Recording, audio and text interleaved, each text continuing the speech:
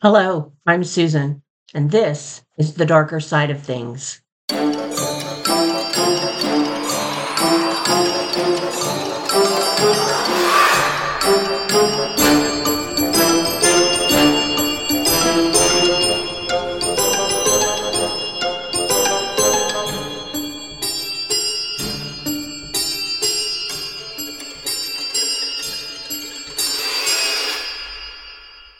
Hello, everyone. Welcome back, and thank you for joining me tonight for another installment of the darker side of things. Tonight's episode will be about a pretty unique ghost that appeared to her mother to tell the story of her murder. So here we go. Tonight's episode is about the Greenbriar Ghost.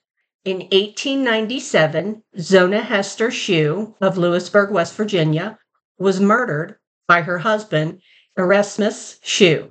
As the story goes, she came back as a ghost to make sure he paid for his crimes. Yay for her! She couldn't be denied her vengeance even in death. So kudos to her. The doctor who examined her upon her death claimed she died from what he called everlasting faint. What the heck does that mean? Her mother, Mary Jane Hester, had a hard time also trying to figure out what that meant and thought, how could a young, healthy woman just drop dead of an everlasting faint? That question kept her up at night trying to understand. That winter, the winter that her daughter died, Mary Jane had a very difficult time sleeping. That's when her daughter Zona started to appear to her as an apparition.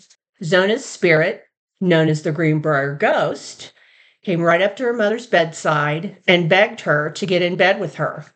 That's what Mary Jane, her mother, reported. She said Zona was cold to the touch and had something to tell her. It wasn't a faint that took her life, but a cold-blooded murderer. What happens next is the only documented case of someone being convicted by the testimony of a ghost. That's quite interesting. Zona Hester was 23 years old in October of 1896 when she met her future husband, Erasmus Trout Shue. The pair married weeks later after that meeting and moved into a home near Shue's work. He was a blacksmith and he owned his own blacksmith shop. 3 months later, on January 23rd, 1897, Zona was dead, found lifeless at the foot of the stairs leading to the second floor of the log home shared by her and Shue. She was found by Andy Jones, a young boy who was about 11 years old, and he was hired to do chores around the house for the family. Andy ran home to tell his mother what had happened, and she told him to go tell Mr. Shue at the blacksmith shop. His mother then called Dr. George Knapp. Andy told Mr. Shue what happened, and for all intents and purposes, it appeared as though Shue was devastated. So he ran home to see what was going on. When Dr. Knapp arrived, Shue was already there, and Zona had been taken to her bedroom, already dressed for burial, in a high-necked dress. As Knapp began to examine her, Shue began to act suspiciously. Shue cried the entire time, the doctor stated, when he was trying to examine Zona. And when he attempted to examine her neck, that's when Shue got really upset. So the doctor didn't push the issue any further he didn't want to upset Mr. Shue. Shue also insisted when placing Zona in the casket, so he wanted to be a part of that as well. And he was always handling her head and placed a large scarf around her neck and stated that, quote, it had been Zona's favorite. Well, I wonder why he put that around her neck. Very curious. The rumors started to fly, including some of the locals saying that Zona died giving birth to an illegitimate child. However, there was no evidence at the time that showed that Zona was pregnant. Mary Jane Hester did not like Erasmus, and since she now was being visited by her dead daughter, who claimed it was Shue who killed her, she really didn't like him. She claimed that her daughter was coming to her as a ghost, and was saying to her that she was right for not liking Erasmus all along, that he was the one who killed her. The ghostly visits continued. 4 nights in a row, her daughter came to her, telling her of the things that had happened during her brief marriage to Shu. The day Zona died, she told her mother that her husband was mad at her for not serving meat with his dinner. He then brutally attacked her, struck her, and broke her neck. How pathetic is that? Beating your wife because she didn't make meat for your dinner. What a slimeball. The body had been transported to the home of her mother on nearby Big Sewell Mountain so Zona could be prepared for visitation. The townspeople reported that Shu's behavior at the wake was very odd indeed. He always remained at the head of the casket and wouldn't let anyone come close to her, and had placed a folded sheet on one side of her head and an article of clothing on the other. He said it would help her to rest better. Oh, give me a break. She died by your hand, dude. She wasn't resting in the least little bit. I would imagine that those items were placed there to keep her head from falling from side to side, because if that happened, then that would implicate something had been done to her neck. She was buried the next day in a little cemetery at the top of a hill, and after that, nothing else was thought of her death other than it was an unusual situation for a sudden death for anybody. Within a month of the burial, Mary Jane Heaster was telling anyone who would listen that she had been visited by her dead daughter for 4 nights in a row and accused her husband of doing the deed. Zona wanted him to pay for what he had done to her. She explained that Zona told her he was abusive and cruel and had attacked her in a fit of rage, breaking her neck. Word spread quickly, and soon Mary Jane and her brother-in-law, Johnson Heaster, went to Lewisburg prosecutor John A. Preston, who of course didn't believe the story. I mean, who would? Something that extravagant. But after several hours of questioning Mrs. Heaster, Preston became convinced there was enough information to start an investigation. Dr. Knapp was questioned and admitted that his examination wasn't as thorough as he would have liked due to the presence of Mr. Shu being there, and that it is possible that he could have mistaken the diagnosis. Preston's investigation revealed that Shu had a history serving time in the penitentiary and had also been married 2 times previously, with both of those wives dying under strange circumstances.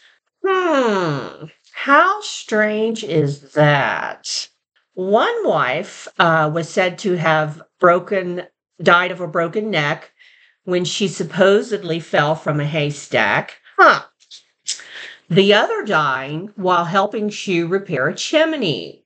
He was at the top of the chimney, of course, and his wife was placing rocks in a basket with a rope attached to it.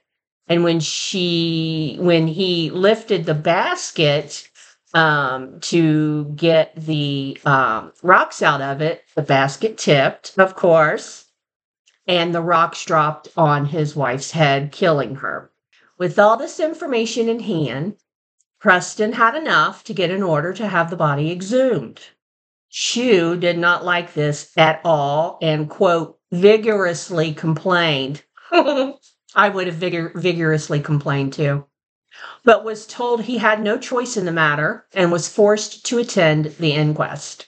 It was then that he said he knew he would be arrested once the body was exhumed, and said, quote, "But they will not be able to prove I did it," end quote. This statement meant that he had some knowledge that his wife had been murdered. At that time, a complete autopsy was performed, and sure enough, Zona's neck had been broken, dislocated between the first and second vertebrae. Her windpipe was crushed at the point of the front of the neck, and it was obvious that she had been strangled. Erasmus was immediately arrested for the murder of his wife. He was taken to jail at Lewisburg, where he was held until his indictment by a grand jury and trial in June. The trial lasted only 8 days. On the 6th day, he took the stand in his own defense, which was a mistake, and that appearance didn't go well, obviously. He rambled and said everyone was out to get him. I'd be out to get you too, buddy. The jury deliberated for a little over an hour and came back with a guilty verdict on June 22nd, 1897. Shue was sentenced to life behind bars and was sent to the state prison in Moundsville after surviving a failed lynching. Too bad that didn't, work out. The judge reportedly urged the jury to ignore the stories about the ghost, but the stories were already out there, so not much you can do about that. To this day, Zona's ghost is recognized as the reason her husband was brought to justice. He died in prison in March of 1900. A state highway marker several miles west of town sums up the story. Quote, interred in a nearby cemetery is Zona Heaster Shue. Her death in 1897 was presumed natural until her spirit appeared to her mother to describe how she was killed by her husband, Edward. I guess they called him Edward, too. Autopsy on the exhumed body verified that her apparitions account. Edward Shue, found guilty of murder, was sentenced to state prison. End quote.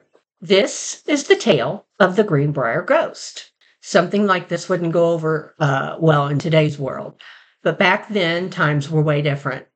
I guess it was because of the details her mother knew that she couldn't possibly know any other way that gave credence to her tale and the fact that she was convinced it happened. Regardless, without her mother going and telling what she knew, Shue would have gotten away with it. So I say kudos to Zona's moxie and determination to come back from the dead and make her husband pay for what he had did to her. Bravo. I so enjoy telling you all about the interesting things I find. What are your thoughts on Zona? Do you believe in ghosts? Do you believe this particular story? Let us know what you think. You can look us up on Facebook at the Darker Side of Things podcast, or you can email us at the Darker Side of Things, the number 1, at gmail.com. Thank you all for listening.